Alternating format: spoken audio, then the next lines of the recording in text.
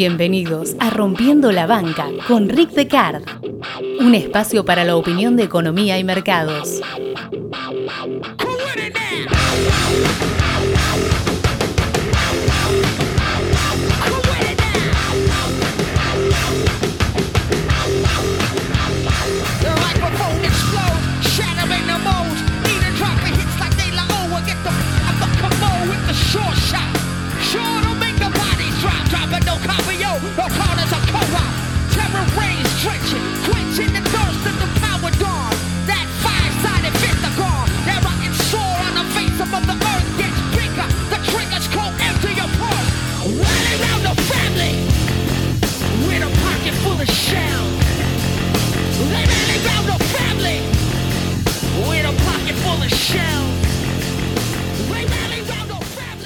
La obsesión con la figura totémica del toro en los mercados modernos dista de ser una novedad en los mercados. En estos existe más allá de él, desde la creación del mercado moderno, obviamente, con la alegoría del toro atacando de abajo hacia arriba y del oso atacando de arriba hacia abajo. Pero en general es antigua como la civilización misma, y el toro popula ampliamente los mitos más antiguos. El más aplicable, obviamente, a nuestro campo de interés, es el mito del Minotauro cretense, uno de los más populares. Después de hacerse con el trono cretense, Minos le rezó a Poseidón que le enviara un toro blanco como muestra del favor de los dioses para consolidar su poder, comprometiéndose a sacrificarlo en su honor una vez que lo recibiera y lo usara a tal efecto. Pero cuando lo tuvo en su poder le pareció tan hermoso, tan único, que decidió quedárselo y hacer un sacrificio diferente, alguna sobra que encontró por ahí, por así decir. Total, ¿qué le iba a importar a Poseidón? Bueno, Poseidón decidió castigar al rey e hizo que su esposa se enamorara incontrolablemente de ese hermoso toro. Obsesionada, perdón, ella le encargó al artificiero Dédalo, ¿sí? El de Dédalo e Ícaro, que le hiciera una vaca hueca para poder tener relaciones con el toro metiéndose dentro. Estaba completamente obsesionada por la influencia de Poseidón. El Minotauro fue el resultado de esa unión, dirían en la iglesia, impía y obsesión. La bestia creció tanto y se volvió tan pero tan feroz que comenzó a devorar humanos. Minos acudió al oráculo de Delfos porque no sabía qué hacer, porque tampoco lo podían destruir fácilmente, que le recomendó crear un gigantesco laberinto para aprisionarlo. Obviamente se le encomendó de nuevo a Dédalo la tarea, su construcción, la del laberinto en Nosos. Minos exigía el tributo de 14 jóvenes atenienses que se enviaran periódicamente al laberinto para ser devorado. Teseo se ofreció como voluntario para matar a la bestia, recibiendo la ayuda de la princesa Ariadne cuando se enamoró de él, la hija de Minos, para navegar dentro del laberinto. La más popular de las variaciones del mito dice que le dio una espada y un rollo de hilo para que pudieran navegar dentro del laberinto. Luego de matarlo, huyó hacia Atenas con la princesa para abandonarla en una isla mientras dormía. Buena gente, Teseo. No como en las películas, ¿vio? Convenientemente también olvidaba, ¿sí?, el código que le había dicho a su padre de que si tenía éxito iba a llevar unas velas de un color y no de otro, y ese código de velamen, ups, me lo olvidé, y produce que su padre se suicide, asegurándose el trono ateniense. Buena gente Teseo sobre todo. Interpretaciones modernas del mito, de hecho, aseveran que en realidad es la mitificación del ocaso cretense y la ruptura de las relaciones tributarias atenienses para la libertad fiscal de la que hasta entonces era la ciudad reinante.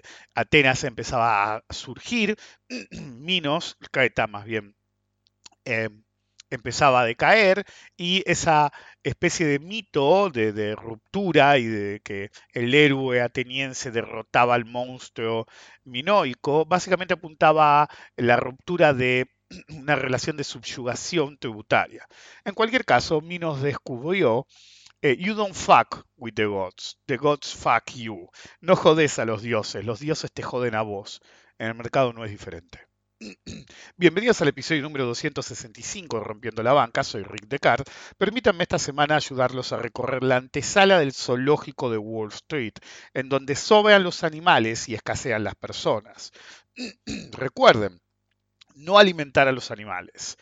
Si no colaboran con la difusión del podcast, pueden terminar en una jaula preguntándose cómo pomos llegaron ahí y cómo pueden llegar a salir. Y si no me siguen en Instagram, no podrán disfrutar de los deliciosos mini podcasts casi diarios, depende de la semana, ni de los relatos e imágenes de la vida del trader. El mito del Minotauro lo tiene todo. La virilidad bestial del monstruo como una fuerza del mercado, el laberinto que es este, oráculos artificieros de tecnología, el héroe llegado desde fuera independiente y una metáfora letal. A cada cerdo le llega su San Martín, o más correctamente en este caso, a cada minotauro su Teseo. Siempre lo he dicho, el mercado puede ser tan simple o complejo como uno lo haga, pero cuanto uno más quiera simplificar su enfoque, el enfoque más simple lo vuelve más complicado. Más complicado se volverá, más problemático se volverá. Y no hay enfoque más simplista que el alcista. The case for the bull. Razones para ser alcista siempre soberán, desde la manija más abyecta, pasando por el análisis más preciso o más sesgado que se les ocurra, para terminar en el argumento más extremo que existe, tan difundido como fútil.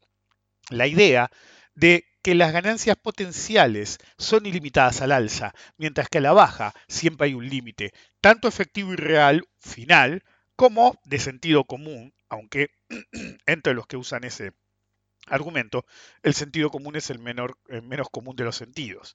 En cualquier caso, obviamente siempre omitiendo el potenciales al argumentar en términos de beneficios, no hay que espantar a las víctimas, digo, a los peces.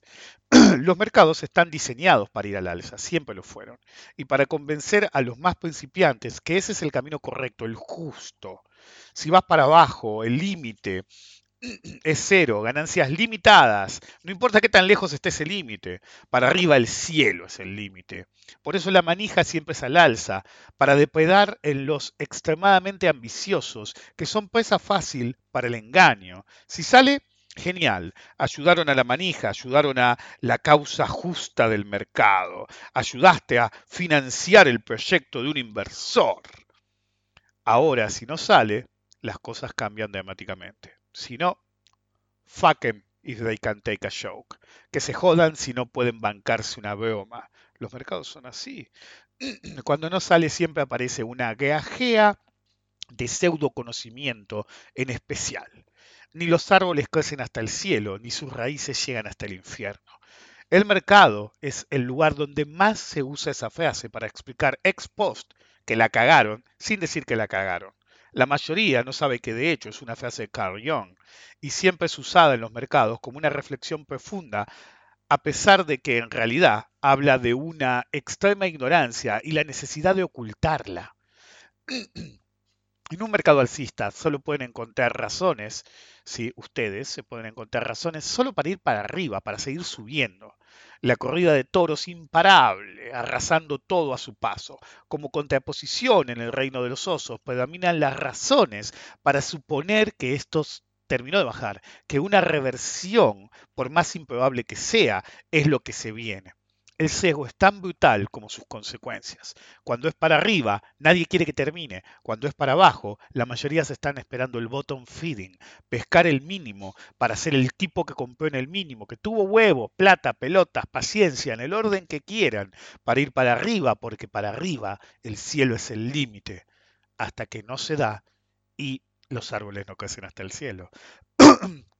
Como todo en el mercado, la mayoría malinterpreta las cosas. La verdadera corrida de toros no es un fenómeno alcista, sino bajista. Cuando la cosa no va más y el panic selling comienza, la suerte está echada y la sangre comienza a correr. La masacre se vuelve atroz y adquiere proporciones bíblicas, en una corrida de San Fermín satánica en la que los toros huyen y los osos persiguen, sin descanso o piedad. The Case for the Bull o el argumento alcista siempre les va a parecer a ustedes atractivo. Esa potencialidad ilimitada al alza. Si compro a uno se puede ir 1.000.000, pero si vendo a uno no puede bajar más de cero. a menos que te haya tocado el petróleo hace un año cuando se derritió porque no había storage. Pero hey, esos son casos especiales. The case for the bull, it's not wrong. No está mal en sí el argumento alcista, pero el timing es todo. No es acerca solamente de que las probabilidades neutras en términos de riesgo-beneficio favorecen siempre al sesgo alcista. ¿Por qué? Si yo puedo comprar algo a uno y no necesariamente tiene un límite de recorrido, ¿sí? Obviamente todo eventualmente tendrá su límite, nada va a crecer para siempre. Si no terminan en los capítulos de Simpsons últimos nadie los ve, solamente algún fanático, y me acuerdo que alguien había hecho una captura que decía Bitcoin vale infinito. Bueno, no va a pasar. Pero en cualquier caso, lo que sí puede pasar es que continúe por alguna razón subiendo un activo X. Y después puede bajar o puede subir, pero por ejemplo, pasó en la burbuja Bitcoin, que nunca terminó de reventar y siempre monta en máximos adicionales. Yo me acuerdo cuando en 800 o 1000 del Bitcoin decía, ojo que esto es una burbuja. Y en un seminario alguien me preguntó, es decir, creo que era el seminario de burbuja, no sé si quedó en la grabación esa parte porque era el Q&A posterior y a veces en determinado momento lo corto para no seguir grabando. Y me acuerdo que alguien me había dicho, pero vos decís que va a bajar, y yo dije, no digo que va a bajar, es una burbuja, nadie sabe hasta dónde va a ir, pero a lo largo de la burbuja en sí hay serruchos, y cuanto más sea una burbuja un activo, cuanto más volátil sea volatilidad idiota o volatilidad inteligente, por así llamar, positiva o negativa, estos son argumentos que ya he usado en el pasado, no sé si en público, pero bueno, no importa, vas a tener correcciones y correcciones severas, pero mientras la burbuja no reviente en sí, cada punto de equilibrio es superior, por ejemplo, el 1000 no lo revisito más. Es decir, yo estaba el otro día editando y le digo a mi mujer, uy, llegué al 182 cuando el Bitcoin, que creo que valía 1200 dólares, la verdad que no me acuerdo cuánto. Y dije, ojo, no inviertan en esta basura, qué sé yo. Y me dice, ¿qué? ¿Te equivocaste? No, no, no me equivoqué. Cayó 30%. Pero en hindsight, después voló mal, ¿sí? Toda la vida. Y después se derritió. Y después voló mal. Y después se derritió. Dentro de una burbuja, el problema de las burbujas mayores es que realmente no hay supervivientes, ¿sí? ¿Qué significa esto? Muy poca gente que haya operado la burbuja, no que la haya mirado, que la haya operado como se supone que se opera una burbuja, ha quedado. Todos mueren, todos. Los únicos que quedan son los que tuvieron suficiente timing en el derretimiento o tuvieron suficiente timing para salirse. Son el Newton que no volvió a entrar. ¿Sí? El legendario Newton que entró, ganó una fortuna, salió y después vio como los amigos hacían multimillonarios en los mares del sur y dijo, más sí, entro con todo y ahí se hizo mierda. Entonces, el verdadero problema es que en las burbujas modernas, sobre todo dado el nivel de apalancamiento, no hay supervivientes y la mayor parte de los que analizan las burbujas son gente que lo hace desde afuera, los teóricos. Entonces, realmente, si pueden leer el libro de Klindeberger, pueden leer el nuevo libro que todavía no me llegó, no sé si me va a llegar, si no lo compraré online, que ahora creo que es Delusion of Couch, se llama. Em, Me tendría que fijar. No lo recomiendo porque todavía no lo leí. Debe moverse en los. He leído muchos libros sobre todas las burbujas históricas y debe moverse en los mismos y debe elaborar las mismas teorías o alguna teoría nueva, pero el hecho persiste. La mayor parte del análisis de burbuja que existe siempre es desde teóricos que jamás operaron en general y mucho menos operaron esas burbujas. Entonces eso genera un problema en el cual no entienden realmente cómo funciona la burbuja.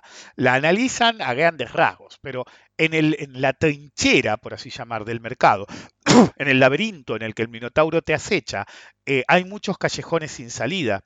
Eso significa que vas al callejón, te das cuenta que no podés, volvés a salir y buscas otro camino, pero no te cruzas con el minotauro. ¿Ok? No te matan. Entonces hay un montón de esos movimientos, hay un montón de serrucho, para continuar con la analogía dentro del laberinto, en el cual cada punto de equilibrio es superior hasta que finalmente reviente. Entonces, no es malo, ¿sí? Probabilísticamente en forma neutral hablando, ¿sí? Neutralmente y probabilísticamente no se usan dos mentes al mismo tiempo, pero bueno, bear with me. Entonces, probabilísticamente y neutralmente hablando, ¿sí? Cuando uno analiza el caso alcista y el caso bajista, es decir, the case for the bear y the case for the bull, el bull gana, ¿sí? En expectativas totalmente neutrales de la dirección, ¿sí?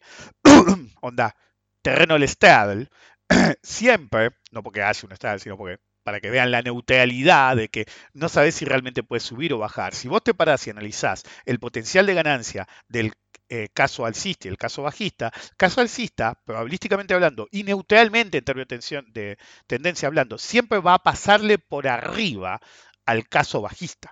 ¿Ok? Eso siempre lo expliqué. ¿Por qué? De nuevo, si algo vale 1, ¿sí? A 0, aunque pierda el 99,99% de valor, tu límite es 1. La única forma de ganar más de 1 es usar apalancamiento. ¿Ok? Ahora, para ir para arriba, si vos comprás algo que vale 1, no necesariamente, si realmente se da el caso alcista y se mueve de verdad, es decir, un derretimiento total para abajo es, ganaste un mango. Una voladura violenta, podés ganar 1, 2, 3, 4, 20, 1000, 100.000. Es decir, el cielo es el límite hasta que hay un límite. ¿Ok? Entonces, neutralmente hablando, es lógico que la visión expansionista tenga sentido. Por eso, side note, yo siempre discuto cuando en economía los mismos que argumentan el caso alcista en los mercados dicen que las economías se arreglan ajustando. Entonces, es el mismo caso del bear.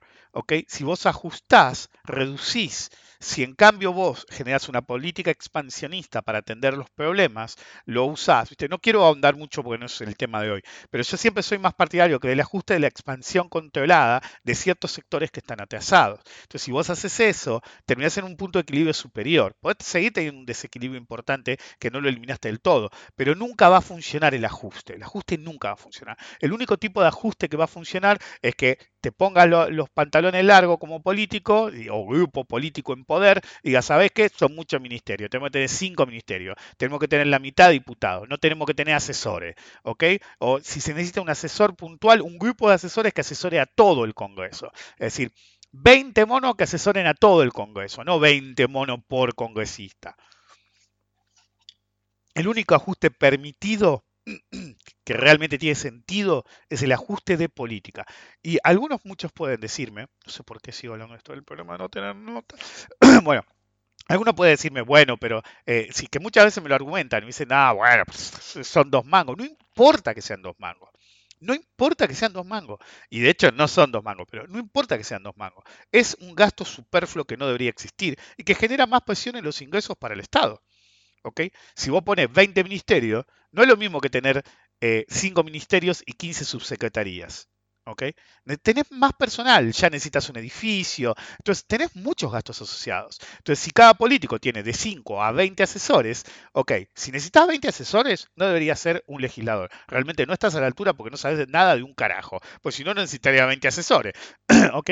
Ahora, obviamente, un político que se dedicó a hacer política no va a saber de economía, por ahí es aficionado, pero no va a ser de economía como un profesional. Estoy de acuerdo que tengan asesores, pero digan, en todo el planeta, pero deberían tener asesores a nivel Congreso. Es decir, a nivel Congreso y que sean tan poco, ponle 20 asesores, que el político de turno tenga que pedir turno al asesor, si me das un turnito porque necesito que me hables de cierta cosa, así, a ese nivel, es decir, que esa sea la demanda del asesor, no una laucha que anda dando vueltas solamente por el cheque y que por ahí nunca hace nada en su puta vida. Ok, no importa. El punto es que al alza siempre hay más chances y si la probabilidad es neutral direccionalmente hablando, siempre va a ser un mejor escenario. Pero hay una compensación. Del mismo modo que una opción, ¿sí? Vos tenés el tipo que compra y va a volar, pero el que vende, ¿por qué vende? ¿Y por qué le pagan para correr ese riesgo, como si fuera una aseguradora? Bueno, esto es exactamente igual.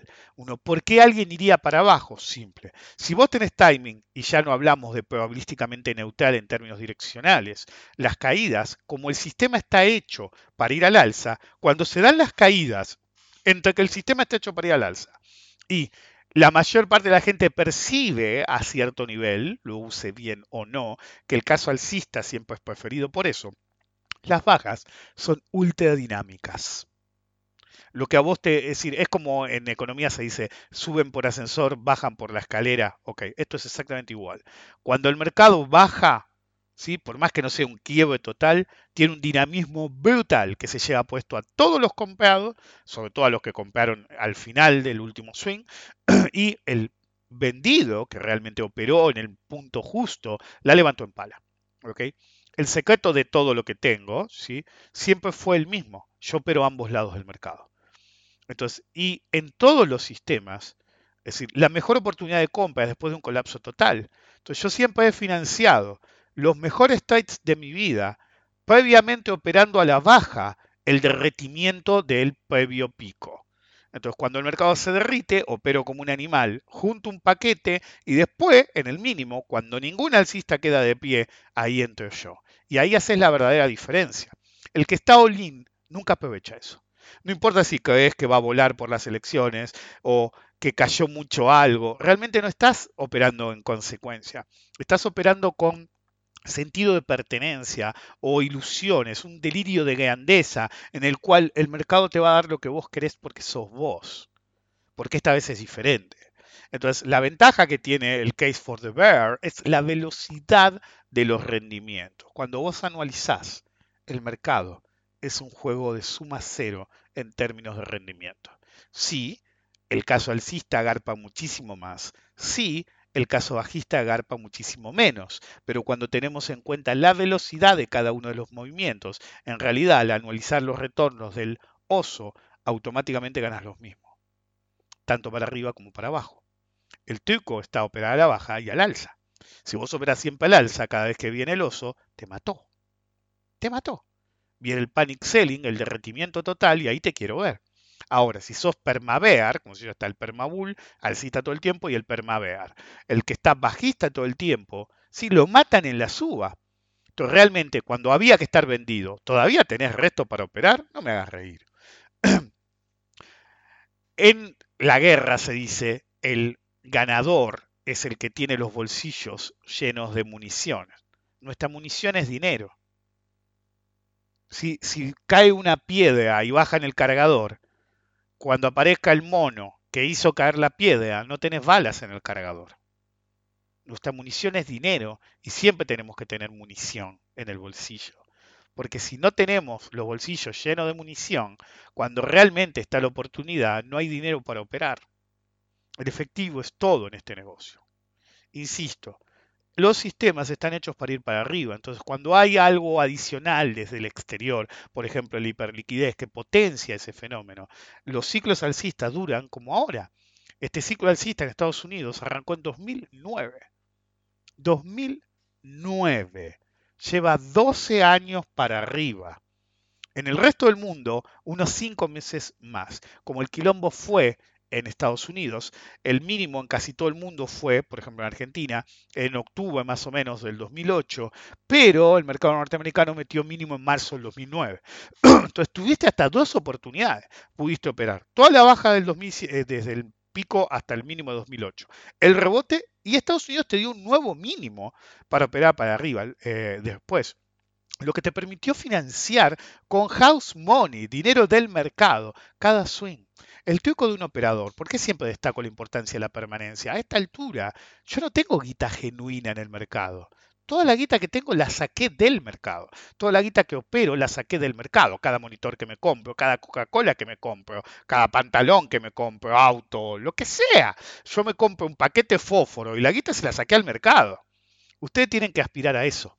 Cualquier chomp mete guita en el mercado para jugar a ver si se hace millonario, pero solo un verdadero profesional mete guita la primera vez y después saca todo el tiempo. Es el dividend play final. Un dividend play, una jugada de dividendos, que no se basa en la guita que pones en el juego, sino en el conocimiento y el esfuerzo que pusiste. El otro día me preguntaban, alguien que me preguntó abiertamente, lo leo, pues como no se lo respondí, no fue el otro día. Un chico que se llama Matías me mandó un mail porque me dijo, che, en el seminario futuro del viernes dijiste que no hay una de las formas más comunes de fundirse es operar en descubierto, ¿sí? Él dice acciones, pero es en general. Acciones, opciones. Eh, y me dice, decime qué hago para no correr ese riesgo. ¿Ok? Y si bien yo le contesté, digo, la respuesta rápida que le di fue cualquier cosa que no sea comprar un put tiene riesgo limitado al alza. Entonces él me volvió a contestar, este mail sí no se lo contesté, y me dice, mi idea es operar lo más parecido a vos dividiendo mi capital, poniendo stop loss siempre, correcto, varios targets, correcto, aún así siendo amateur ver riesgoso que opere en short acciones totalmente, totalmente, porque es principiante. Matías, el muchacho que me dice, es principiante. Ustedes tienen que preguntarse en esto, ¿ok? Yo sé que ha habido short sellers legendarios, ¿sí? En la historia del mercado. Pero si ustedes me preguntan a mí, en mi experiencia, gente que conocí yo nunca, y conocí miles de personas en el mercado en todos estos años, nunca conocí a alguien tan bajista como yo. Sí, creo que he contado la vez de Tenaris como estaban todos horrorizados y venían gente que me conocía hace años y yo, che, Pablo, ¿por qué no cerrás? Me decían. Yo decía, no, boludo, yo estoy preocupado por usted. Me dice, sí, sí. Me acuerdo que Juan, concretamente, me dice, sí, pero todos estamos preocupados por vos, ¿sí? Y vos estás solo. Y entonces yo le sonreí, lo miré y le dije, exacto, soy yo contra todos ustedes. Todo el mercado está pensando en algo y yo estoy de lado a lado. Y ahí se le prendió la lamparita. Juan no es un economista, ¿sí? No tenía tradición bolsera.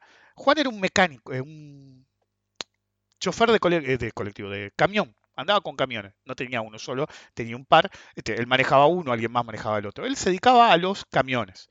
Y en uno de los quilombos de Argentina, viste, dijo, no, flaco, tengo una pila de peso, voy a comprar dólares. Él siempre lo contaba, es decir, y agarraba y viste, fue y vio que la gente gritaba, qué sé yo, y siempre contaba, mientras yo estaba esperando para comprar mis dólares, compré, y yo veía que oscilaba. Y de golpe, viste, compro los dólares, siempre me contaba él, o le contaba a todo el mundo a él cuando le preguntaban, compro los dólares y me quedé mirando ahí, me quedé mirando porque había ese zoológico todo el tiempo, qué sé yo, y de golpe viste, alguien grita un precio y digo, pero la puta, estoy perdiendo guita, hubiera comprado más barato. Y al rato alguien más caro y él dijo, no, yo me tengo que dedicar a esto. ¿Okay? Y a pesar de no tener un background, ¿sí? Solamente usando su sentido común y su experiencia en los negocios en general, él se volvió un operador exitoso. ¿Cuál fue el secreto de su éxito? Él pensaba que era la experiencia que tenía en su nicho. Y años después yo le dije, no, vos supiste reconocer el peor error de todos sin que nadie te lo dijera. Y me dijo, ¿y cuál es eso? Simple. No viniste a decir, yo sé de camiones o lo que carajo sea, esto debe ser, esto es fácil, sube, baja, compro barato, vendo caro. No. Como sabías que no entendías, empezaste a operar de muy poquito y empezaste a ganar experiencia. Es una forma más difícil de aprender vía experiencia y era algo que se podía en esa época. Si hoy estás dando mucho hándicap al resto del mercado, a pesar de que todos son unos pelotudos, seguís dando mucho hándicap al mercado, ¿ok? Pero en cualquier caso, ante esta pregunta, es decir, ¿short de acciones? No. ¿Y cuál era mi argumento? Si yo soy unos tipos que siempre me sentí más cómodo vendido, y no un poco vendido, estamos hablando de vendido hasta las pelotas. Entonces, la pregunta cada vez que ustedes se quieran vender, lo que sea, desde el Bitcoin a la mierda que a ustedes se les ocurra, es, si Pablo no se siente cómodo vendiendo, Rick, si lo prefieren, no se siente cómodo, que siempre se sintió cómodo vendiendo, desde 2008, hace 13 años, ¿por qué ustedes deberían estar vendiéndose? No digo que no les salga, de hecho he hecho operaciones short en estos años, pero el riesgo es máximo, tenés que usar una estrategia. Y si realmente no sabes, la única forma, ¿sí? De operar a la baja siempre es mejor con un put comprado si hay disponibles, ya que el riesgo es limitado a la prima que vos pagaste. Si ustedes quieren operar para abajo, compran puts. Sobre todo si saben cuándo saben descubrir si están caros o baratos. Jamás de otro modo. Si no hay puts para operar, no operen a la baja. Todo lo demás es por el día. Por ejemplo, por definición, yo hago shorts todo el tiempo en futuros, pero siempre es por un rato, del mismo rato que hago los longs. Vos no podés estar con palanca al pedo de un día para el otro. Te van a matar, como explicó en el seminario de futuros. Ok, usen el mercado de opciones para lo que es. Pueden correr riesgo con palanca, limitando el riesgo de exposición a una fracción de su capital y en el peor de los casos pierden todo lo que pusieron, que era una fracción de su capital, y en el mejor de los casos ganan bien. Si quieren ir para abajo, compren un put. Si no hay puts de lo que quieren, no operen. El mercado está diseñado para ir para arriba. En la misma lógica, en vez de ser un pelotudo que pone todo su dinero en palanca para ir para arriba a ver si la usonean o no, sean vivos. Es decir, en una época, cuando yo tenía que arrancar una estrategia con opciones, siempre hacía exactamente lo mismo. Arrancaba con un radio con un poco de descubierto, un poco.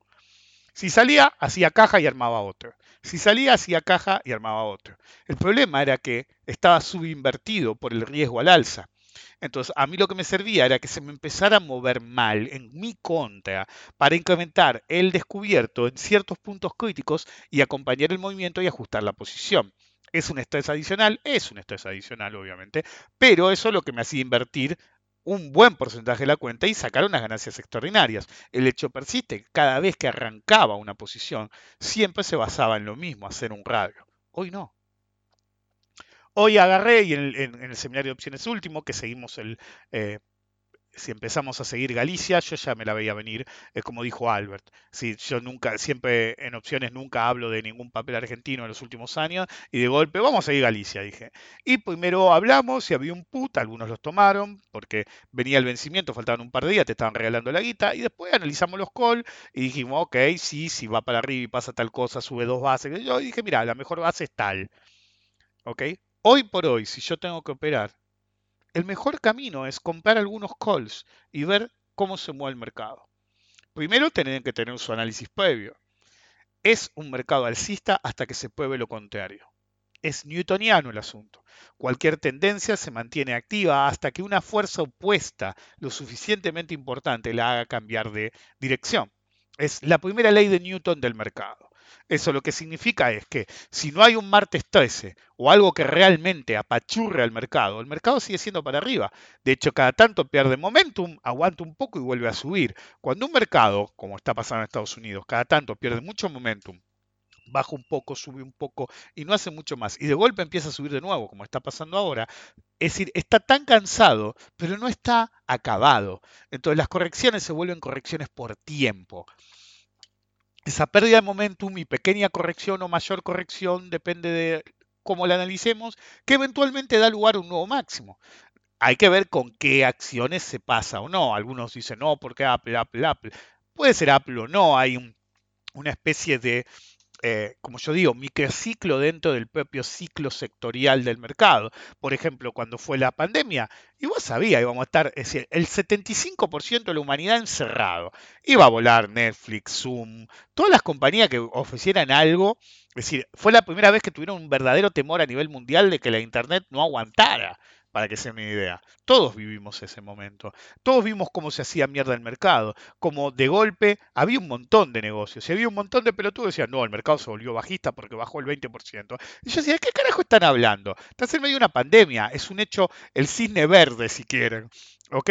Y entonces te bajó, y bueno, ¿y ahora cuáles van a andar? Y yo veía a los pelotudos, no, porque hay que invertir en compañía de barbijo. ¿De qué carajo me estás hablando, pelotudo? En la farmacéutica. ¿Y cómo sabe que la farmacéutica X va a tener va a ser la vacuna que funcione o se la van a probar? No sabés. Me acuerdo cuando Kodak, creo que fue, salió a decir, sí, pues vamos a hacer nuestra vacuna. Kodak voló mal, a los 3 días se deshizo, porque era Kodak. ¿De qué vacuna me vas a hablar? Es como que en Argentina Come dijera, bueno, ahora vamos a hacer vacuna. No, flaco, no es insértele cripto al nombre y va a volar, ¿ok? Cosa que he dicho 1000 veces. Esto es algo serio. Entonces, tenías un montón de compañías que era obvio que iban a volar. Te la perdiste y bueno, estás en el negocio equivocado, hermano.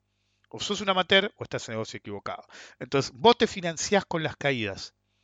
Si operaste la baja, o tenés resto y cuando detectás la posibilidad, la verdadera oportunidad, ahí a disposición. ¿Ok? Lo que hay que tener cuidado, que lo voy a usar de ejemplo, hace poco después del seminario de opciones, no sé si él tiene el seminario de opciones, en asesoramiento me mandan un mensaje y me dice, che, quería empezar a entrar en etapas en Galicia. ¿Qué? ¿Después de la suba? Y, pero después de una, literal, me dijo, después de una corrección, yo tengo entendido que debería continuar. ¿De qué corrección me habla, hijo de puta? Ni siquiera había bajado. Fue los últimos días de Galicia que ha ido un poquito para el costado. La pregunta no fue en la caída de los últimos 2 días, fue antes, cuando se quedó un poquito, decía, eso no es una corrección, hijo de puta. Vos haces estrategia de acumulación, en un mínimo, no después de una voladura. ¿Okay? Hay que usar el sentido común. Sacando eso, los mercados están diseñados para ir para arriba. Es decir, no se mantienen mucho tiempo para abajo. Y cuanto más apalancamiento le metes, más hay. Y tanto falopero en términos de mente falopa hay dando vuelta en el mercado. Y en cada chique aparece un montón de generaciones de boludos que no quieren laburar. Creen que esto es una joda y dicen, me hago el trader, que yo la lleno de guita, y después la funden, pero en el próximo mínimo o en el próximo furor va a haber otra generación con Robin Hood o lo que carajo sea, el meme stock de turno, Reddit, van a aparecer nuevos nombres, van a aparecer viejos nombres, van a resucitar nombres que ya desaparecieron, y todos van a tratar de hacerse millonarios de nuevo. Entonces, el mercado está diseñado para ir para arriba, porque no solo está diseñado para ir para arriba, estamos en una época de hiperliquidez y de esteroides. Si todos te tiran margen por la cabeza y no les importa si te fundís, porque el truco del negocio es que vos operes mucho y después cuando te fundís que venga otro o que traigas más guita genuina de tu trabajo o saques un préstamo y sigas adentro. El hecho persiste. Las corridas de toros existen, pero son bajistas, no alcistas. The case for the bull siempre es probabilísticamente mejor en un estadio de probabilidades neutrales en términos direccionales, lo que significa, si sos bajista, como mucho ganás el 99,99%.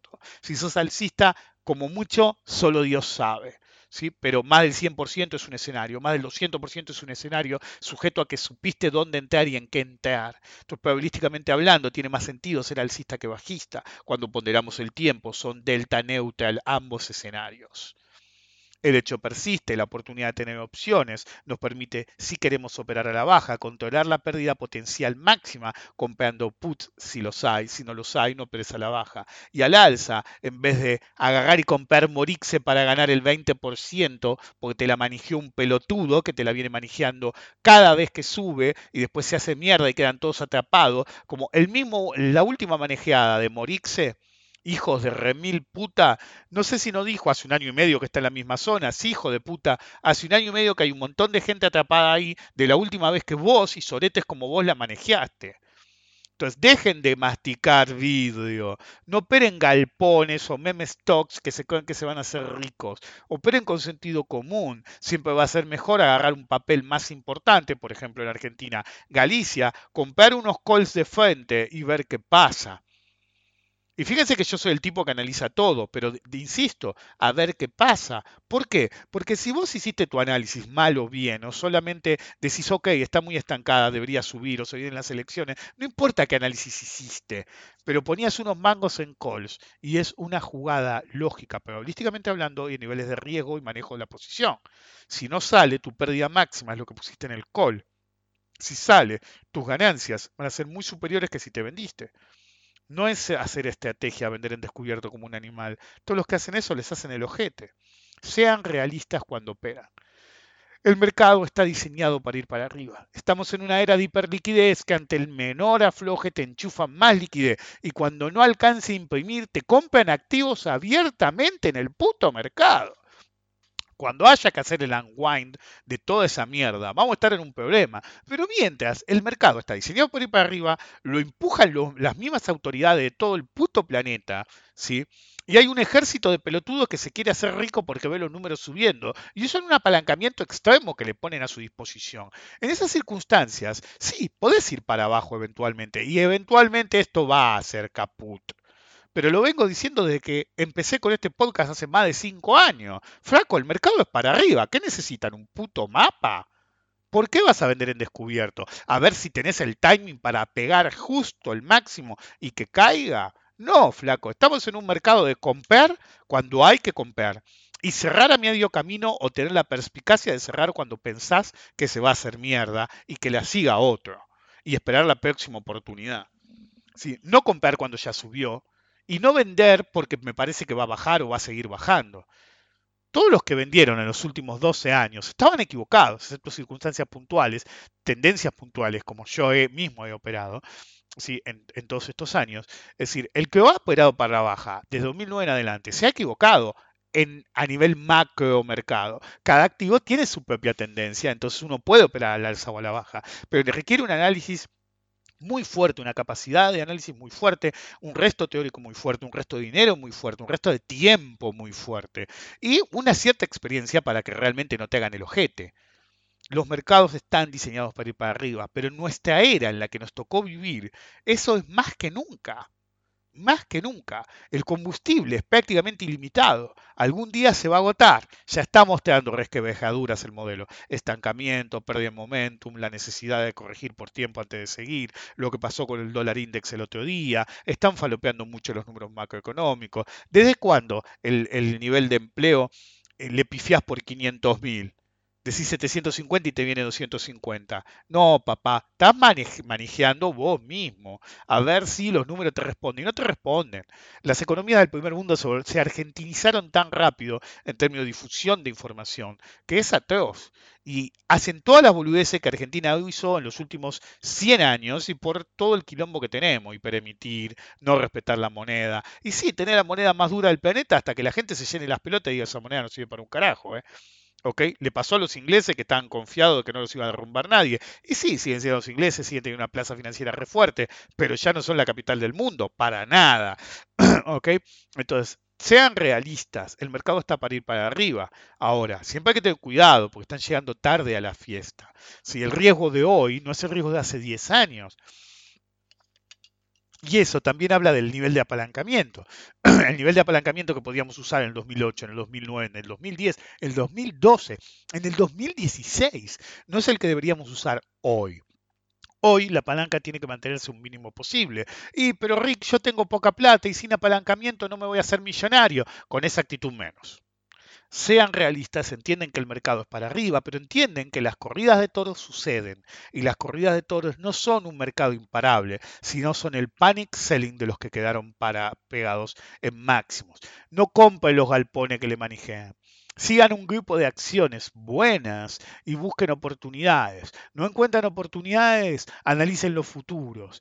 Opérenlos bien, capacítense, usen el sentido común. No hagan boludeces. Y así van a perdurar. Y así van a ser los ganadores, los que van a la corrida de toros, pero no corren con los toros de San Fermín a ver si te cornean o no. Son los que miran desde el balcón. Porque el que mira desde el balcón es el que tiene el resto de dinero, tiempo y sabiduría para saber que solamente un imbécil se pone adelante de un toro que le puede pisar la cabeza. El mercado es lo mismo. Pueden tratar de ir contra el Minotauro o contra el superoso Kodiak, pero los dos los van a matar si se ponen en su camino cuando no deben. Uno no va adelante del toro ni adelante del oso, siempre va atrás de él. Nos vemos.